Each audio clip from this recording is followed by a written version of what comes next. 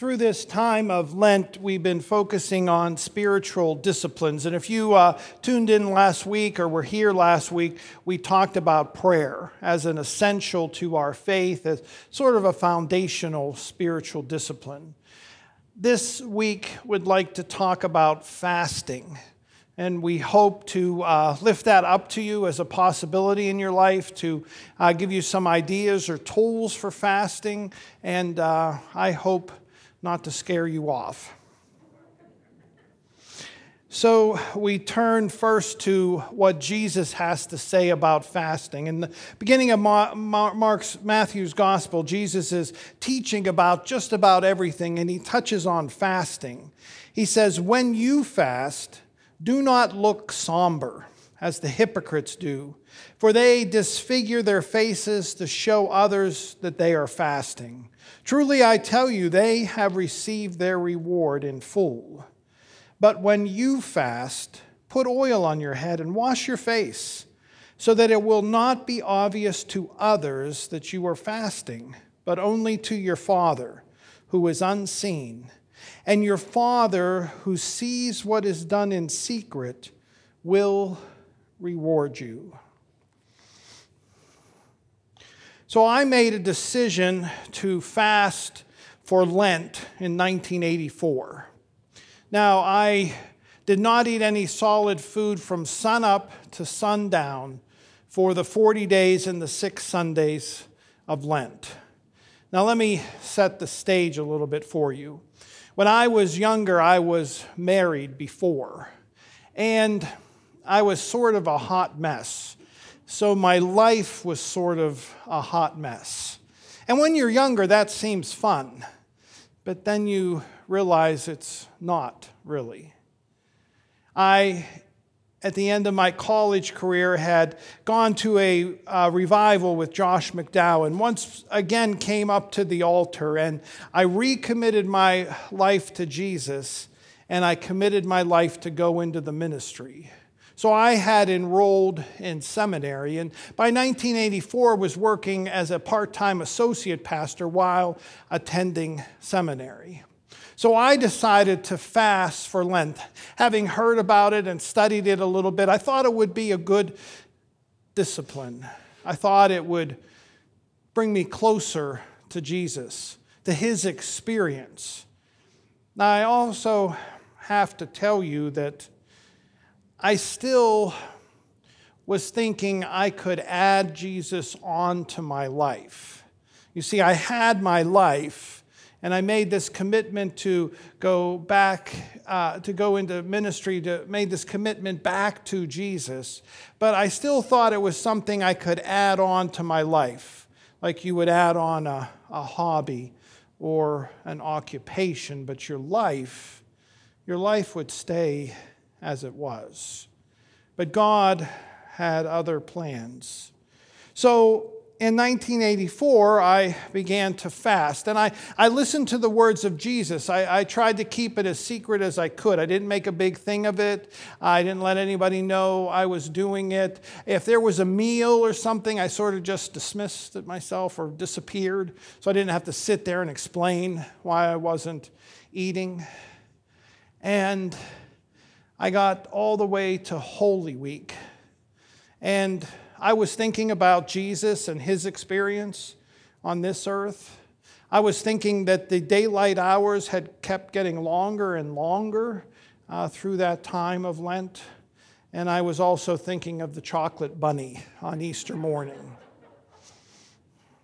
But God was thinking about me. So it was either Tuesday night or Wednesday night of Holy Week. There at the dinner table, my wife announced that she was moving out. And I was crushed. I was devastated. And it led to the end of that semester of seminary not going very well for me, as my life seemed to be unraveling before me. I felt like God was disassembling my life. Really, I felt like God was crushing my life. And it led me into a very dark and difficult summer, leading me to my birthday in September, when I received a letter that I was being dismissed from seminary. And the next week, the other guy showed up at the apartment door. I didn't know what was going on. Why would God do this? What was God doing in my life? But I can see years later that I had invited God into my life, and God saw that there was a lot that I needed changed. I learned in that experience that God's will does not bend. You cannot bend God's will to your will. You cannot bend God's will to what you want or desire. You cannot bend God's will to the way you think your life should be. All you can do is allow God in and allow Him to bend your life towards His will. I can see in hindsight, which is always perfect, that God was making my life more perfect. That I was crazy to think I could just add God to my life, because God is a jealous God. And God desires all of us because God loves all of us. He doesn't love just a little part of our life. So in that experience, inviting God in, He moved in and began to rearrange my life. For me, it felt like He was throwing it all away or crushing it, but He began to change and move my life where I could not see it till later, so that it became the life that I needed for me and the life I needed to go into ministry for years. You know, when you're younger, you don't think in terms of years or decades. It's days or weeks only. I could have never sustained my life in ministry without what God did in that time, rearranging my life, taking it and shaping it and forming it more and more to His will, not my ideas of what I thought my life should be. So, not to scare you off of fasting, but to recommend it as a powerful spiritual discipline. I look at it as opening a door to allow God into your life in a deeper way. I look at it as a way, if you have been praying for something for a while and you just feel frustrated that you're getting no answers, that fasting can take that prayer and allow God to move in it. That you may be wanting this and God may desire this for you, and they're far apart. But in that discipline of fasting, you can begin that conversation with God as to how you work it out together. If there has been something in your life that you've really been struggling with and you try to walk away from, but you keep going back to, I lift up fasting as a way to invite God into that struggle, not to keep it as your own. Fasting is a way to take your faith or your prayer or your reading of Scripture, just about anything you do in your faith, to a deeper level.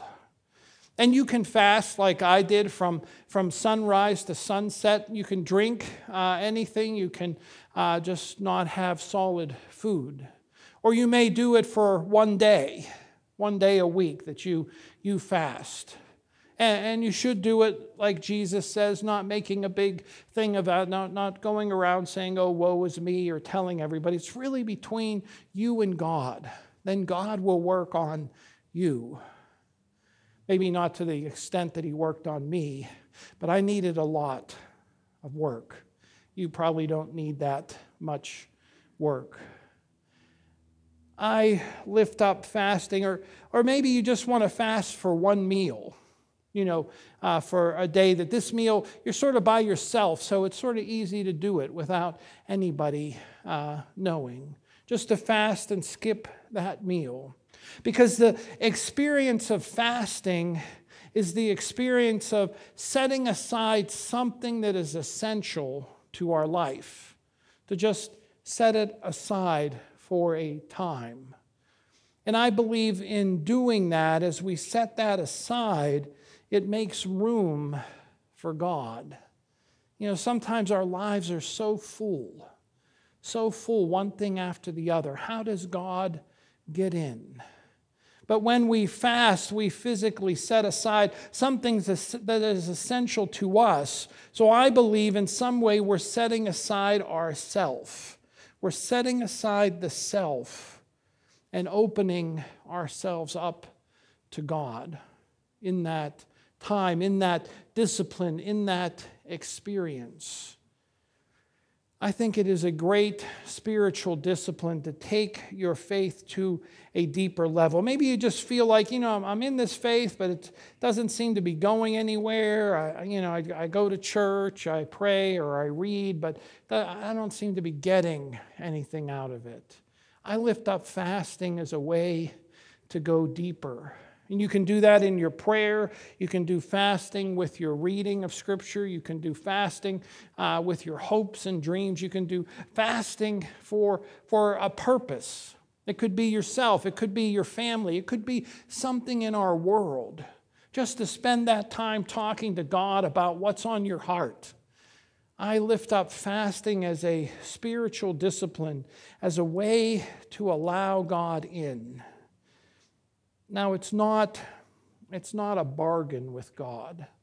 That if I give up this meal or if I fast for this time, then God, I expect you to do this. Because if you learned anything from my lesson, if you go in bargaining, you may end up with more than you bargained for. Because God wants what is best for you and for me.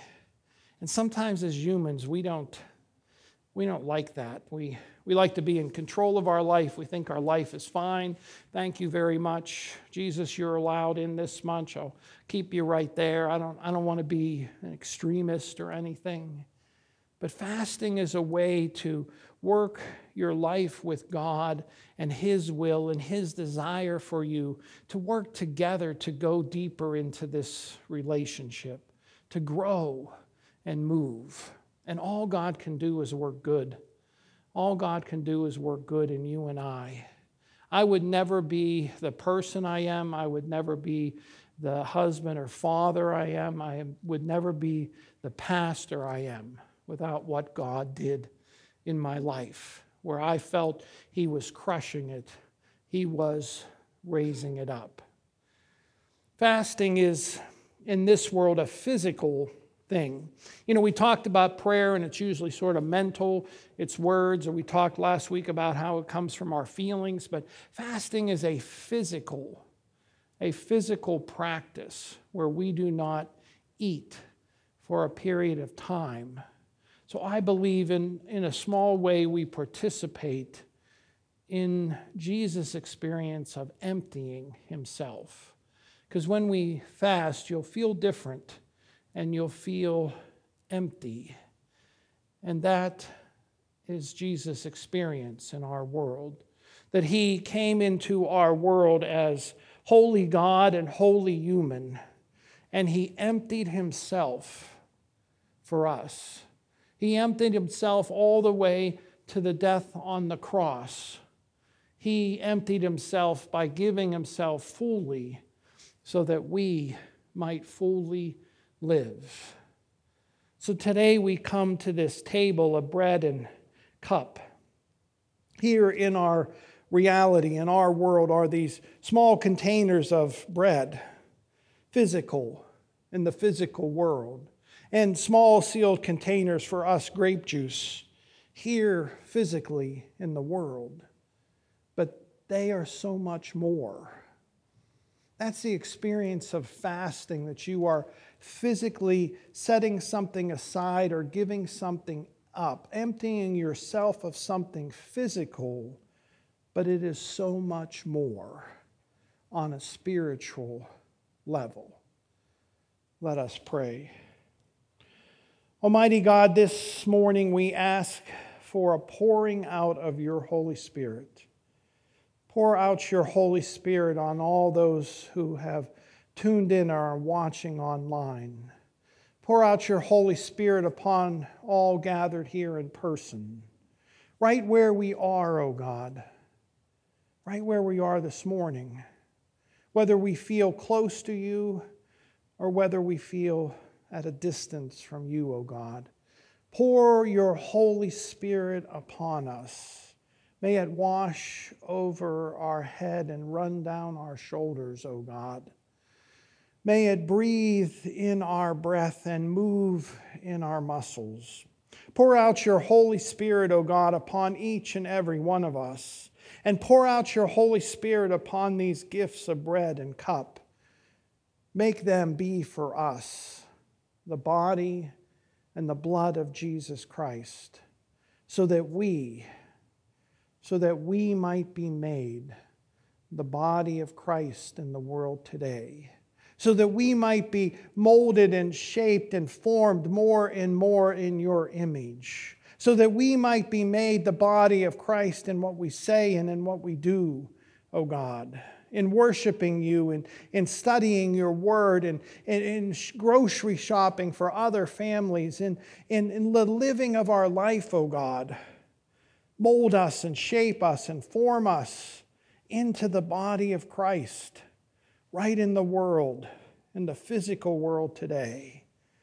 Make us one, O God. One with you, one with each other, and one in ministry to all the world. Until that great and final day when we fast no more. When we sit and we feast and we feast and we feast at your heavenly table forever and ever. We ask this, and we come to this table in the name, the one and only name, the powerful name of Jesus Christ. Amen.